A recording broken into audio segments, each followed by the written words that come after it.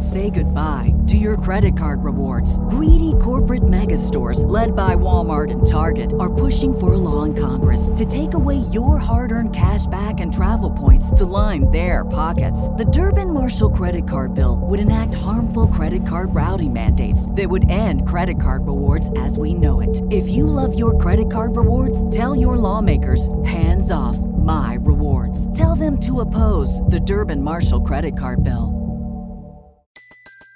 Everybody in your crew identifies as either Big Mac Burger, McNuggets, or McCrispy Sandwich. But you're the Filet-O-Fish Sandwich all day.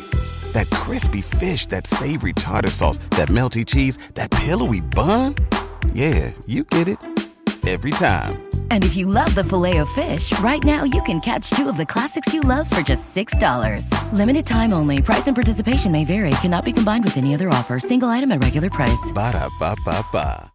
Welcome, everybody, to another Baseball America podcast. I'm John. He's JJ. Joining us today, Jim Callis from the Chicagoland area. It's obviously a big podcast if we drag Jim into the podcast area. So it's a fun podcast. It's Talent Rankings. It is going to be a big podcast, though. So it's our third podcast of the week, so we thank everybody for subscribing, whether it's on iTunes or downloading it at baseballamerica.com. Jim, you wrote the Talent Rankings. All three of us contributed to it, so let's just dive right in. And I guess the first part we need to talk about is that we do these twice. We do a talent rankings with the prospect handbook in December, and we do a second talent rankings now here in early March. And I'm not trying to minimize the first one because I think it's important for us to do one in the prospect handbook. But to me, this is the real organization talent rankings because this snapshot I think is a little bit more. It's worth a little bit more, Jim, because it's actually going into a season. It's after an off season of roster machinations, as opposed to the other one, which is really more. That snapshot is dictated more by the deadline of the book than by the industry's concerns. Is that fair? Yeah, I agree with all that. I mean, I think we do the rankings in the handbook, so when you're looking at the handbook and you're looking at the 900-plus reports in there, you can kind of put the guys in a little better perspective. But we've been doing org rankings, talent rankings going back, I want to say, to 1983.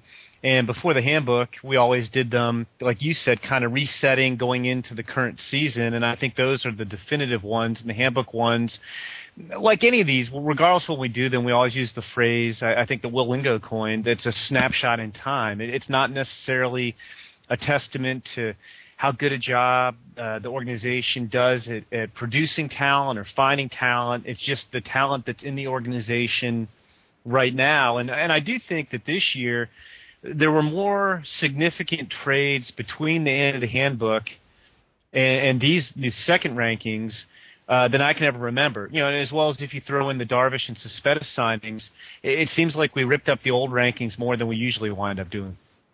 Yeah, JJ, I mean, it was a more active off-season, especially changed it at the top. I mean, I don't think we were all – I think it was close in December with the Nationals being our number one team in our work talent rankings. At that time, it was kind of an easy call that they were not number one anymore and that the Rangers would move up to number one. Yeah, that was a very easy call. It's funny when we talk about the snapshot in time, one thing to remember, even since we've done these talent rankings, I don't think any rankings would change, but farm systems have changed. The Astros and the Royals made a trade, so we have seen a top 30 prospect go from one organization to another. Right. Again, wouldn't affect it. Not significant, not but significant enough, but it's an ever-changing situation. It's never static, and that's one of the things that it can be frustrating to see old lists referenced sometimes.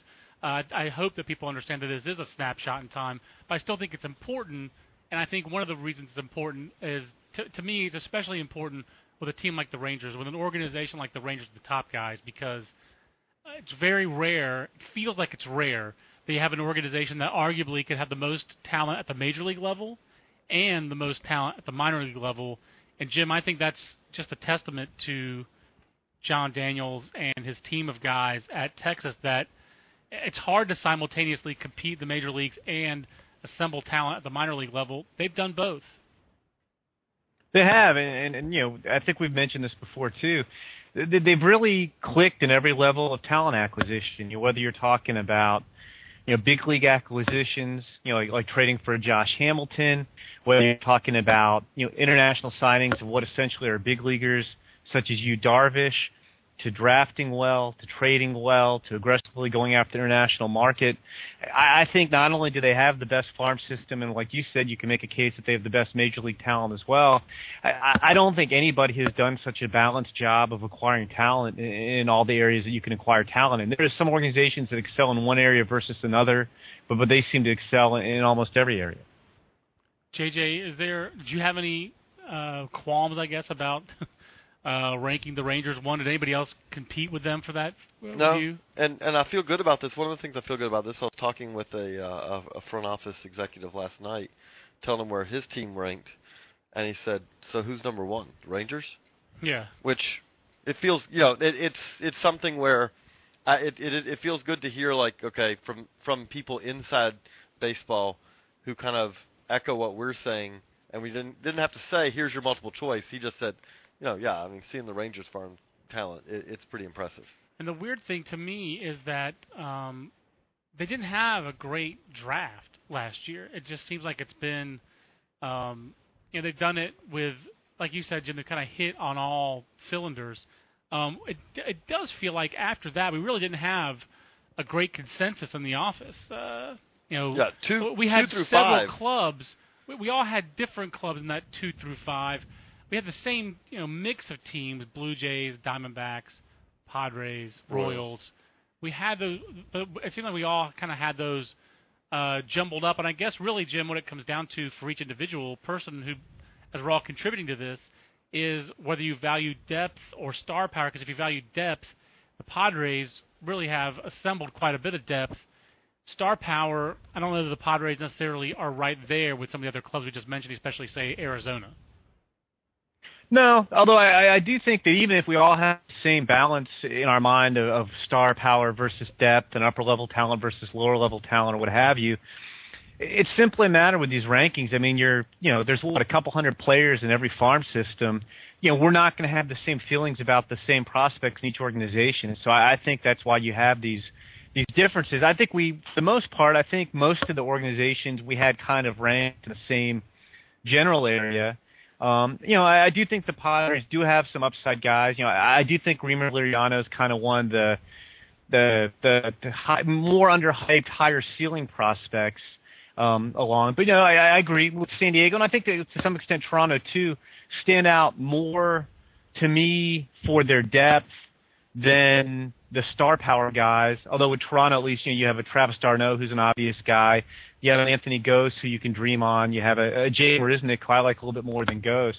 But I think those might be the two deepest organizations in the minors. And I've said this on the podcast before, Jim, but to me, the thing that jumps out with the Blue Jays is I feel like the Blue Jays are, if you were picking the team that could ascend to next year's, the top of the rankings, if everything comes together, they have so much low-level talent that I do think they have a number of guys who are high ceiling, but you can't rank them that high yet because they have to do something.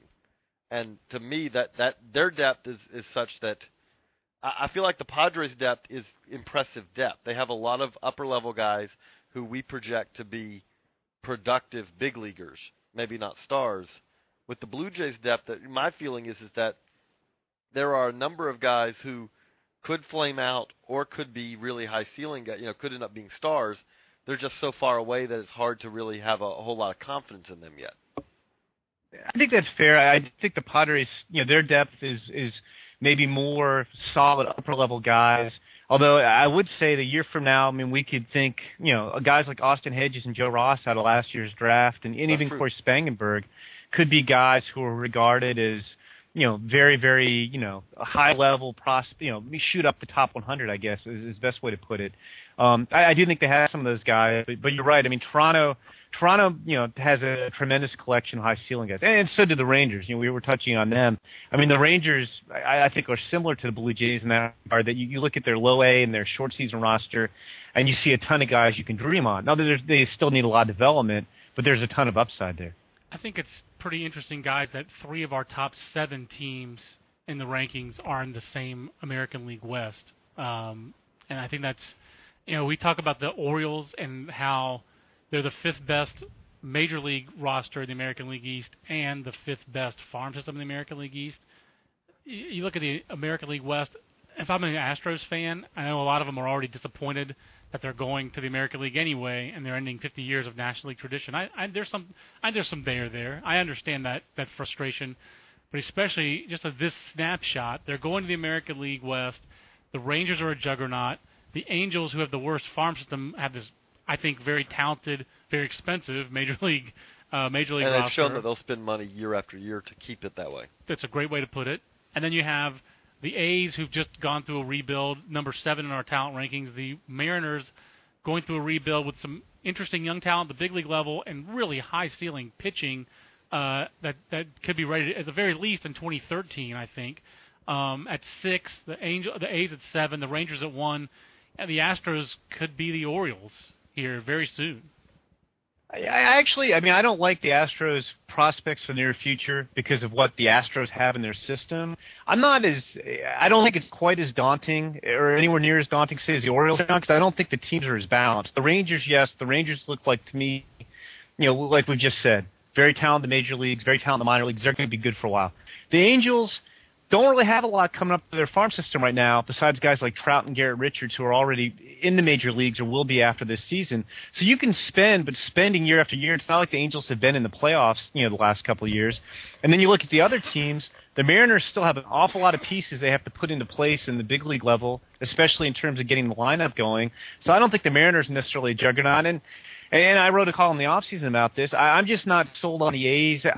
I guess I'll believe it when I see it again with the A's, because the A's are the perfect example of these two different snapshots in time from when we did the rankings in December in the handbook to when we just did them in March. Right. The A's were 26th.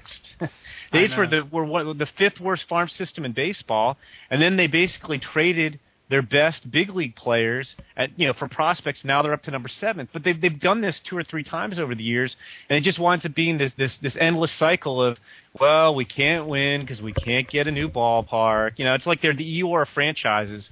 So we're just going to get rid of everybody. It's doom and gloom. We'll bring in all these prospects, and then 2 years from now, or 2 years later, it's like, well, these prospects weren't as good as we necessarily thought they were, so we'll trade the 2 or 3 good players we have. We'll do this again and again and again. I don't see anything that leads me to believe the A's are going to be any kind of juggernaut or fearsome rival. I see the parallel. I don't think the Astros are going to win anytime soon because they don't have a lot of talent on hand in either the majors or the minors. Right. But I don't think you have teams like, the Yankees, still have an upper-level farm system after trading Jesus Montero. They've won the better ones. The Red Sox, who like the Yankees spend a ton of money, have a top 10 farm system. The Blue Jays, have the 5th best farm system. The Rays, have the 8th best farm system. Those teams are all good at the major league level and have good farm systems. In the AL West, you kind of have a disconnect. Some teams have good farm systems but not good big league teams, and vice versa. The Rangers are really the only team that have both right now. That's a fine point. It's not. There, I think there's some parallels. It's not a direct comparison, but I worry. I think the American League West is going to be pretty competitive. I think it's more competitive in a better division than the National League Central. Even though I think the Central can get a little bit undersold, but I think it's going to be a little bit surprising for Astros fans. They're going to the Big Boy League, and they're going to a division that has, I think, a couple of franchises, especially in Texas. And I believe in Seattle's talent. I agree with you; they have some holes, but I guess I'm putting my faith in Jack Zeta to fill some of those holes. That's a Baseball America podcast with John and JJ and Jim Callis. And Jim, one other thing, and JJ obviously chime in on this a little bit too. I think it's intriguing that the Royals. I kind of glossed over them a little bit. I think it's pretty intriguing. The Royals were number 1 last year, had 9 guys in our top 100 last year, graduated a good deal of those. And yet we still have them number 2 in our system, even though I don't feel like a lot of their pitchers had a great year last year, JJ. But you're the Royals expert. Obviously, Jim, you can chime in on this, but it does feel like the Royals have kind of they do have what you wrote about last year. They have the next wave of prospects, and then they have another wave coming after that one. It's interesting. I have a piece up coming up about the Royals, doing kind of a survey of talking to farm directors and front office types of different teams, kind of how things are going on the backfields. Talking to J.J. Picola with the Royals, who's really kind of in charge of their, in many ways, their scouting and player development. He has his hands in both. And he talked about how when they go back to their backfields, when they go back and they look at their youngest field back there, the 4 fields, the youngest group, that it reminds them a lot of the group that they had with Hosmer and Moustakas kind of leading the way. Now it's the Bubba Starling, Elia Hernandez, Jack Lopez, Cam Gallagher. There's a lot of, I could keep listing guys, but they view that group as another group like that, with that have at least that potential. It's a long ways away. But, yeah, they do. Right now, I think we talked about the Padres' depth and all. One of the things with the Royals that is impressive is their depth. One of the reasons they have that depth is that, and Jim wrote about this if you're going on our site and reading our talent rankings, he wrote about this. They spent a lot of money in the draft. Right. They spent money in international signings as well. You put those two together, and they really, how they have it set up is I would say that you're going to see, it's kind of the wave that they need to have arrive is the pitching wave. They have almost all those position players who were top 100 guys, with the exception of Will Myers, are now in the big leagues. At the lower level, but the pitchers in that group, the Mike Montgomerys, John Lamb, Jake Odorizzi, Chris Dwyer, none of those guys really, besides a couple of relievers, none of those guys arrived last year. They need some of those guys to arrive this year, the rest of them really to arrive next year. Then it becomes, they've kind of got 2 waves after that. The next wave is the Cheslor Cuthberts, the Jason Adams, the Yordano Venturas, those guys. And then the wave after that is the Bubba Starlings and the Elia Hernandezes and the guys who are either going to be in rookie ball or at Low A King County this year. But they have kind of one wave that arrived, a next wave coming, a wave after that, and another wave. So that's how they're going to have to do it. But as we've talked about on the podcast before, the thing that stands out is that they have wave after wave, and if you look around the rest of the AL Central, there's no one else who has 2 waves. Right. There are a lot of AL Central teams, Jim, toward the bottom. Twins at 20 in our org rankings, Tigers at 23, and then obviously Indians 29, White Sox 30, with the Tigers major league team kind of set for the near future, and the Royals farm system set for the near future. What do you see for those other 3 franchises? Is it dire news that they're that far down our talent rankings? Yes and no. I mean, I don't think there's Detroit's shelf life as a major league contender. I think is a little limited because of how old their team is at the major league level. So I don't see a big league juggernaut in that division. A team you look at and say, boy, they're going to be tough to compete with for the next 5 years. But being here in Chicago, I don't see how the White Sox contend in the near future unless they totally revamp what they're doing to acquire amateur talent. I guess their current or their past methods would be best described as not spending, which isn't a good way to find talent. That's not a good way. And I've had this conversation with scouting directors. I don't think by any means that spending money is a guarantee that you find talent, but in general, it's like research and development. The more you put in, the more you're going to get. The Indians, we'll see. I mean, the Indians, the part of the reason the Indians farm system ranks as low as they do right now is they graduated and traded most of their best prospects from a year ago when we did like their system significantly more. Yeah, the last 2 years they were 3 and 7. So 3 after going into 2010 and 7 going into 2011. And the Chisenhalls, the Kipnises, and Carlos Santana's, those guys are up and are young talent in the big league. So that's not as dire a situation as like the White Sox, who are old at the big league level and no one in the farm system. Correct. I guess the one concern with them is they put a lot of money into the 2010 draft, and a year later, outside of Drew Pomerantz, that's not necessarily looking like money that was spent in the best way. I mean, they did try to invest in the draft, but a lot of their big money guys took a step backwards. So, they did contend unexpectedly last year, so I don't really know what to make of Cleveland. But, I guess getting back to the general sense of the question, John, it's not good if you're those other teams. And as JJ touched on, if the Royals come up with pitching, they might be able to rule that division for a while. They're not the only division that's loaded with mediocre and bad farm systems. I mean, look at the NL East. You've got the Marlins at 28, the Phillies at 27, and the Mets at 25. The Braves are 15th, and the Nationals, after trading for Gio Gonzalez, dropped from 1 to 12. But you've got 3 of the 6 worst farm systems in baseball all in the same division. That's a great point, and I guess to me the difference is that the Phillies, that's an old team at the major league level, probably older than Detroit actually, and showing that age in spring training with obviously Ryan Howard, his injury from last year's playoffs. Chase Utley looks like he's never going to be Chase Utley again. He could be a reasonable facsimile, but he won't be one of the top 5 players in baseball again with these knees. J-Roll's older, obviously Placido Polanco. That lineup showing some real cracks behind that tremendous pitching staff. Obviously, the Marlins kind of all in. They have some young talent. It feels like it's a better division at the major league level. Maybe masking some of the I don't know if I'd say rotting, but some of the problems at the minor league level of those systems. The one that you have to be just depressed if you're a Mets fan, you're depressed because you're the worst team at the big league level in the biggest market, and then you have a farm system that's not going to give you a whole lot of help. And right now, the question is okay, so what's the plan here? Because the same question you can really say with the White Sox. The White Sox will say, our plan is that we're not going to try to rebuild yet. We're going to hope that Adam Dunn remembers that he was really good at one point. That's their kind of approach. The Mets watched, Reyes leave.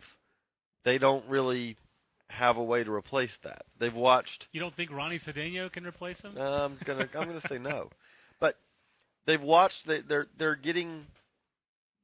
a team that's becoming built around less and less, and the real problem is that there aren't many guys coming up that you can point to and say, okay, but this is what they're going to rebuild around. Obviously, I feel like they got some good news this week with the Madoff settlement. Maybe they're starting to finally put that behind them, but I think it's a great point. I mean, Jim, they're really kind of reaping what they've sown in the draft again. I mean, they just were not a team that was that regularly went over slot. In fact, regularly they did not go over slot during that 2007 to 2011 period.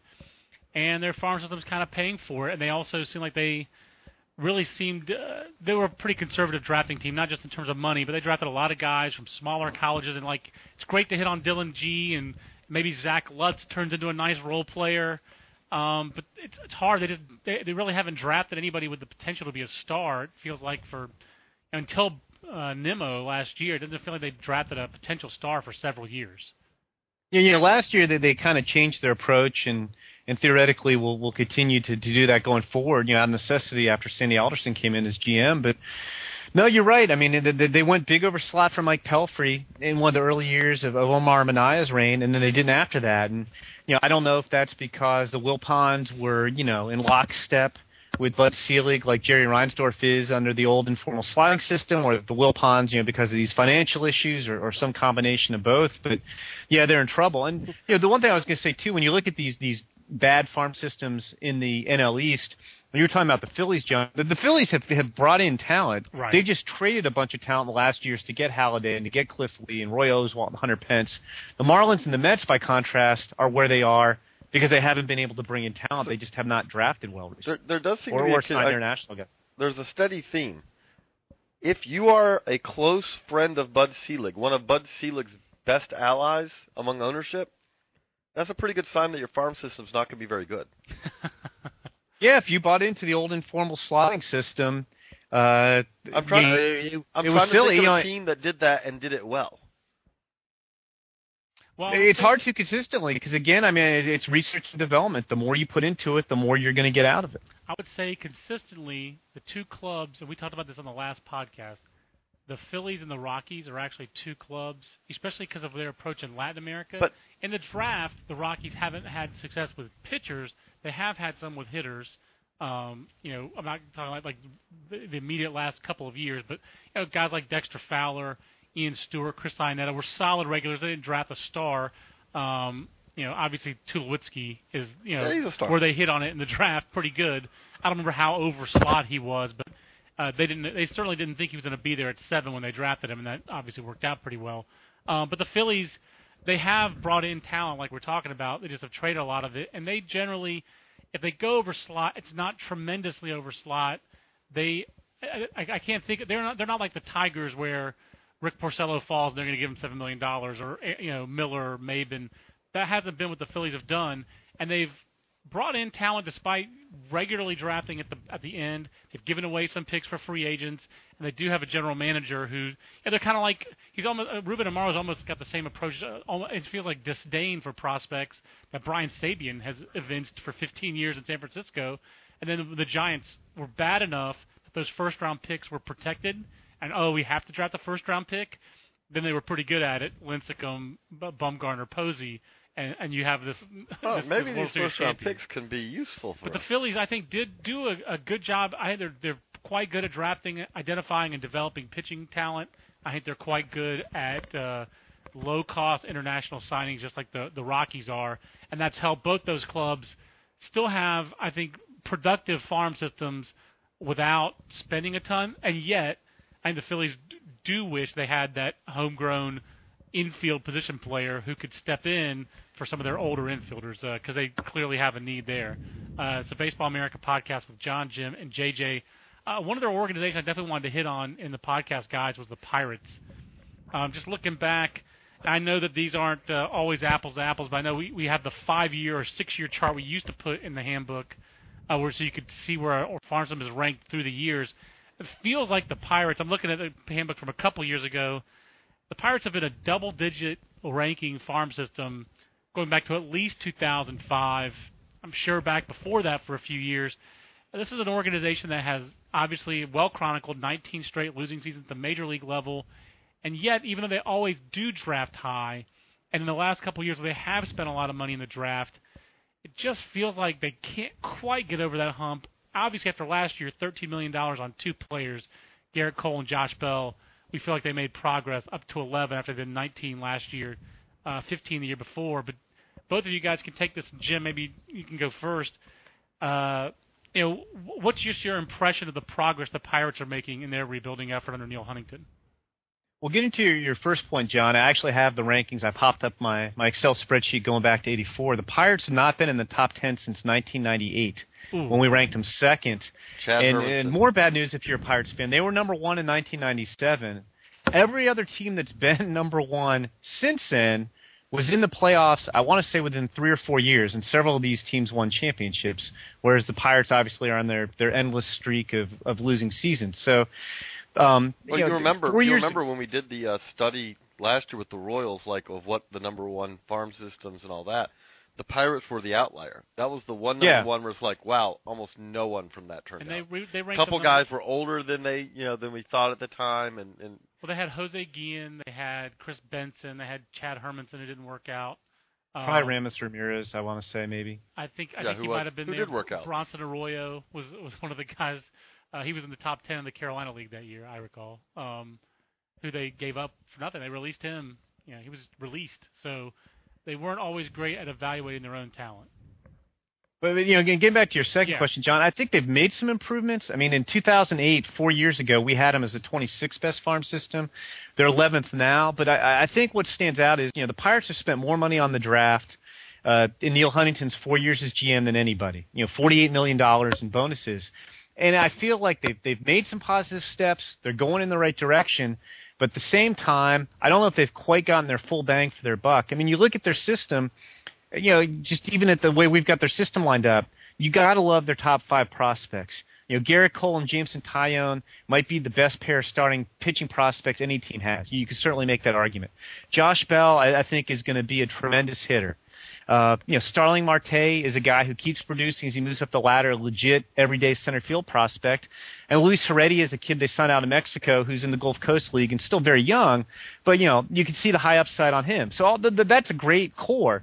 But after that, it's just kind of, you got Kyle McPherson, who's more of kind of your steady complementary player. You have Tony Sanchez, whose stock took a big tumble last year. You have Robbie Grossman, who a lot of scouts don't believe is really for real, even though he had a big year. You have Stetson Alley, who's got a big arm but had no clue where the ball was going last year. You have Jeff Locke, who's another one of those complementary, number 4 starter types. And so for a team that's spent all that money, you got your Fab 5, I guess, of those guys. You can say, okay, those guys are cornerstones. But their depth is not quite what you'd like it to be for a team that's invested that heavily in the draft. And, JJ, you've kind of been studying kind of what prospect handbook rankings have produced over the course of our 11, 12 years, I mean, it's an imperfect measure, but using WAR as one measure, it feels like the teams that get the most production out of their farm system are the ones that develop stars, not the ones that have great depth. So maybe it doesn't matter as much they don't have depth, but I'm kind of with Jim. I'd love to see them produce more depth. I think you have to have both, though, because a perfect example right now, considering what they've just recently done. But as valuable, as key as Albert Pujols is, you don't talk about the Cardinals being a World Series team, World Series champion, and they also, a team that's made other World Series appearances. You don't talk about that if they don't have Albert Pujols the last decade. Right. You just don't. Right. And Albert Pujols over the last decade, when you talk about prospects who've come up, 2001 to 2011, there's Albert Pujols is the best. That doesn't surprise anyone when you look at it from a WAR standpoint. Well, but the reason they win the World Series last year is Pujols, but it's also a lot of the depth that they had developed as well. Right. It's also that depth that allowed them to make the trade to redo their bullpen, right, which helped them. The Colby Rasmus trade was in part made possible by the fact they had another guy in John Jay, who's not a prototype center fielder, certainly. Maybe not even profile as a regular, but he hit last year, and he was able to play that position to an acceptable level that they could deal Rasmus and remake their bullpen, which we all saw in the postseason was so crucial. So it feels like the Pirates have that opportunity to jump forward, but at the same time, their farm system ranks behind even the Cardinals right now. And while I love that Pirates top 5, I like the Cardinals top 5. I like the Cardinals impact talent. They can match them power arm for power arm, and then you throw on top of that, I think you go deeper in. They've got better, they may have some better hitters. And I guess this doesn't. I guess it probably depends on everybody in each individual approach. Maybe I shouldn't do this, but I will admit that I take an organization's track record for developing those players. That's a small factor in the organization talent rankings for me. For example, right now, like Red Sox pitching prospects, until I see someone who's going to be the next Clay Buchholz or John Lester. They had a lot of other guys since those two guys who haven't come through, and we saw that last year. They didn't have anybody to help in the major league level last year, and it torpedoed their postseason. Do you guys ever take that into account, like how an organization develops guys, JJ? We're not the only ones who do that. Like I was talking, to a scout recently, and he was just talking about how good Dylan Bundy looks, and then he said, but he's an Oriole. But he's an Oriole, so you have to be worried. And it's like, well, that's for right or wrong, that's the feeling in baseball about the Orioles is that, man, they've got some really impressive young prospects, a couple of them, not a ton, but a couple of them. But the concern is that it's something where you take one player and you take another, and every player's unique and all. You put one in the Orioles system over the last 10 years. You put another in, say, the Cardinals system or the Rangers system, or take the Rays system. You feel a lot more likely that the Rays are going to figure out a way to get, if it's a pitcher, if you put a pitcher in the Rays system, you feel like there's a pretty good chance they're going to get the most out of his talent because they've shown it with player after player. And I think with that, one of the things is that the Matt Moores of the world, the Jeremy Hellicksons of the world, those are guys who add to that feeling with a team like the Rays, because it's one thing, again, nothing against the Pirates here. If Jameson Taillon ends up being good, that's a good development story. You didn't screw him up. Right. But he also was a guy who came into that draft where everyone said, we love this guy. Right. He was a consensus top 3 player in the draft, and the Pirates, Jim, said that they liked Taillon on their board ahead of Bryce Harper. Now, you're doing a column, I don't want you to give it all away, about Matt Moore and the scout who signed him, but to me, I do give a little bit more credence to Ray's pitching prospects, because from Jeff Neiman, it took a little bit longer, but he's become a productive big leaguer, to David Price, to James Shields, to Matt Moore. They've shown they know what they're doing when it comes to developing pitchers. I agree, although I think I agree with what you're saying, and I look at that stuff too. Although, again, just to play devil's advocate a little bit, and not that I'm trying to hammer on the A's, 10 years ago, we would have said, oh, man, the A's know what they're doing with Tim Hudson and Barry Zito and Mark Mulder and, all the success they're having at the major league level. And the A's, haven't been able to really be a playoff factor the last 5 years. I don't think we would have said that because they had that draft windfall in '97, and none of those guys worked out except for the 6th-round pick that was Hudson. So I actually don't. I don't know. They're getting credit. Rick Peterson, was doing something. I'm just saying. I agree with the Rays, and I do look at that, but that stuff can also change on you in a hurry too.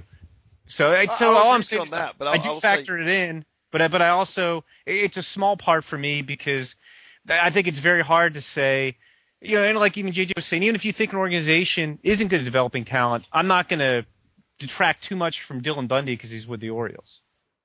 That's fair. He is Dylan Bundy. And you said yourself, pretty damn good. And John, you said it's a very small factor. Part, but right. By the way, but if you get on the A's digression, I would argue that the A's problem over the last, I know they traded to bring some of these guys in. A's problem hadn't been developing pitching though, and I think even back then, the question was, can they develop hitters? And the question still is, can they develop hitters? Yeah, back then they came up with some pretty great hitters, but Eric Chavez obviously. Back then, you got to go back over a decade. Eric Chavez was 98 big league. I guess he was our minor league player of the year. Was he drafted 95, Jim? Right. So going back 16 years, Giambi drafted 20 years ago. They got the Hada. I'm saying if you say in the 21st century, that's been a running question for them. No doubt, just like it is for some colleges. Which dovetails into my column. I think it is for some pro clubs, too. That's kind of where I'm going, Jim. That's why that's on my mind. I did want to talk real quick. One other organization I wanted to pick on was, I think it's worth talking about a couple of organizations that are bigger market teams that do spend in the draft. The Yankees, whether they dropped in our rankings, and the Cubs that kind of been right there in the middle, Jim. And the Cubs have this history where they've accumulated some talent, and they've had some guys break through, but I think more often than not, they've had their prospects fall a little short of what was expected of them, whether it's a guy like Pryor who hit his ceiling early but then got hurt. But then really, especially in terms of developing position players, before Starlin Castro, it had been a while to the Cubs, since the Cubs had done that. What kind of farm system does Theo Epstein take over? Do you see that changing, their philosophy changing very much with Theo, Jed Hoyer, Jason McLeod taking over player development and scouting in Chicago? Well, I think every time you have a new regime, they talk about building from within. I mean, that's a given. Nobody ever comes in and says, "Hey, we're just going to spend on free agency and we don't care about the farm system." I think with Theo Epstein and Jed Hoyer and Jason McLeod, I don't think the goal has changed. I mean, Tom Ricketts has put money into the draft the last couple of years after the Cubs have been kind of middle of the pack, and really the Cubs have spent over the last 5 years kind of right in the middle of the pack of draft spending. I don't think that it's a new commitment to player development. I think with those guys coming in, it's about the process. They have a process they used in Boston that they felt was very, very effective. Jed and Jason McLeod kind of, did the same type of things their 2 years in San Diego and helped turn that farm system around. So I don't think it's so much a new commitment or new style. It's maybe doing it, the way these guys did it in Boston when they were rebuilding that farm system. You're right about the Cubs system. I mean, it's more, I've had guys tell me when I've done our Cubs top 30 list in the last couple of years that they have very good depth. They might have as many future big leaguers in their system as anybody, but the problem is it's more complementary players and role players than really those cornerstone guys. And even you look at last year when the Cubs spent a bunch of money on the draft. I mean, the Cubs love Dan Vogelbach and Sean Dunston Jr. and Dylan Maples, and they spent $12 million total on the draft. Other organizations weren't as high on those guys. So it'll be interesting to see, how those guys pan out. But the Cubs farm system does need some work. I do think there's some depth there, but it's more of a farm system that would really be set up to help a team that is ready to contend right now, which the Cubs aren't, than it is to provide talent to help rebuild a club that's in need of that. And they just don't have enough of that right now, I don't think. And JJ, the Yankees are kind of the other end of that. I mean, they're obviously a major league team that is contending and is built to contend, but at the same time does have a lot of older, aging stars, and yet the farm system is kind of ranked right in there and obviously takes a little bit of a hit in our talent rankings when you trade a guy like a Jesus Montero. They get a nice prospect back in Jose Campos, but I feel like they're a little bit better suited to complement their major league roster because their major league roster is better. And not only that, and this is what, when they trade away Montero, in many ways, this is what Yankees prospects are a lot of times are for. Because you look at it right now, I'll put it this way. They're not that they don't have some things to refine. And I know that Ivan Nova, there were guys that the Yankees did bring up. But we've talked about with them Betances and Banuelos. And I think it feels like it was 2 springs ago that Banuelos, maybe it was last spring. It was last spring, yeah. But they're no closer to being big league stalwarts yet. It's something where if you're in the Yankees, Andy Pettit's going to re-sign. Well, okay, we're going to move you one, you're now one step further away. It's something where if you're the Yankees and it comes down to a question of, okay, there are certain situations like, okay, we can work a guy in at this position and he can be a complementary piece at the start and we'll let him develop. And that's worked out well for him because let's not take away because Brett Gardner, Robinson Cano, they've had guys who've stepped in and filled those roles. Jabba Chamberlain has been a little bit better than Cano's been I'm saying stepped in as a complimentary player. You don't the focus is not on you, and then you may develop into a star. Gotcha. And in certain situations, at the same time though, they're also a team. If you're a Jesus Montero, you could be a star, but the reality is in a lot of organizations he'd have been up a lot sooner. Right.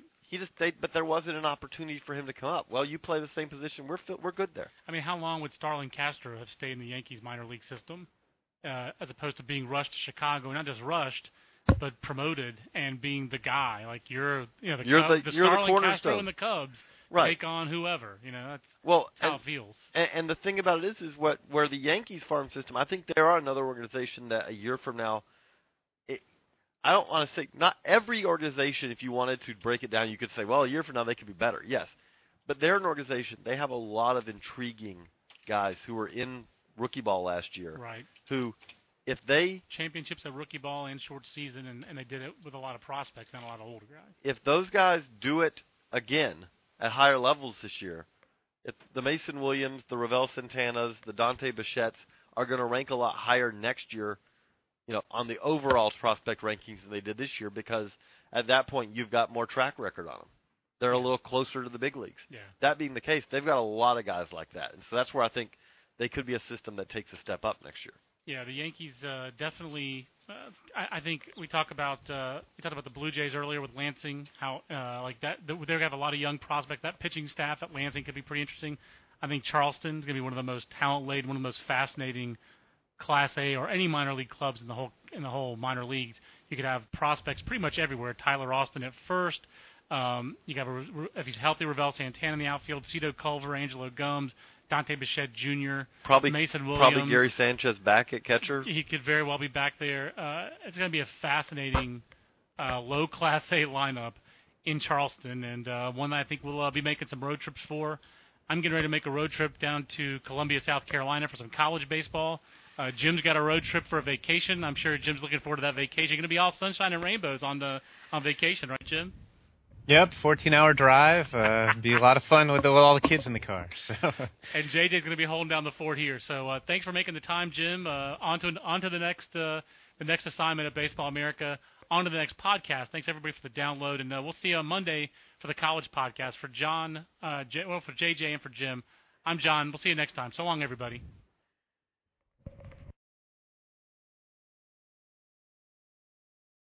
Say goodbye to your credit card rewards. Greedy corporate mega stores, led by Walmart and Target, are pushing for a law in Congress to take away your hard-earned cash back and travel points to line their pockets. The Durbin-Marshall credit card bill would enact harmful credit card routing mandates that would end credit card rewards as we know it. If you love your credit card rewards, tell your lawmakers, hands off my rewards. Tell them to oppose the Durbin-Marshall credit card bill. Everybody in your crew identifies as either Big Mac Burger, McNuggets, or McCrispy Sandwich. But you're the Filet-O-Fish Sandwich all day. That crispy fish, that savory tartar sauce, that melty cheese, that pillowy bun. Yeah, you get it. Every time. And if you love the Filet-O-Fish, right now you can catch 2 of the classics you love for just $6. Limited time only. Price and participation may vary. Cannot be combined with any other offer. Single item at regular price. Ba-da-ba-ba-ba.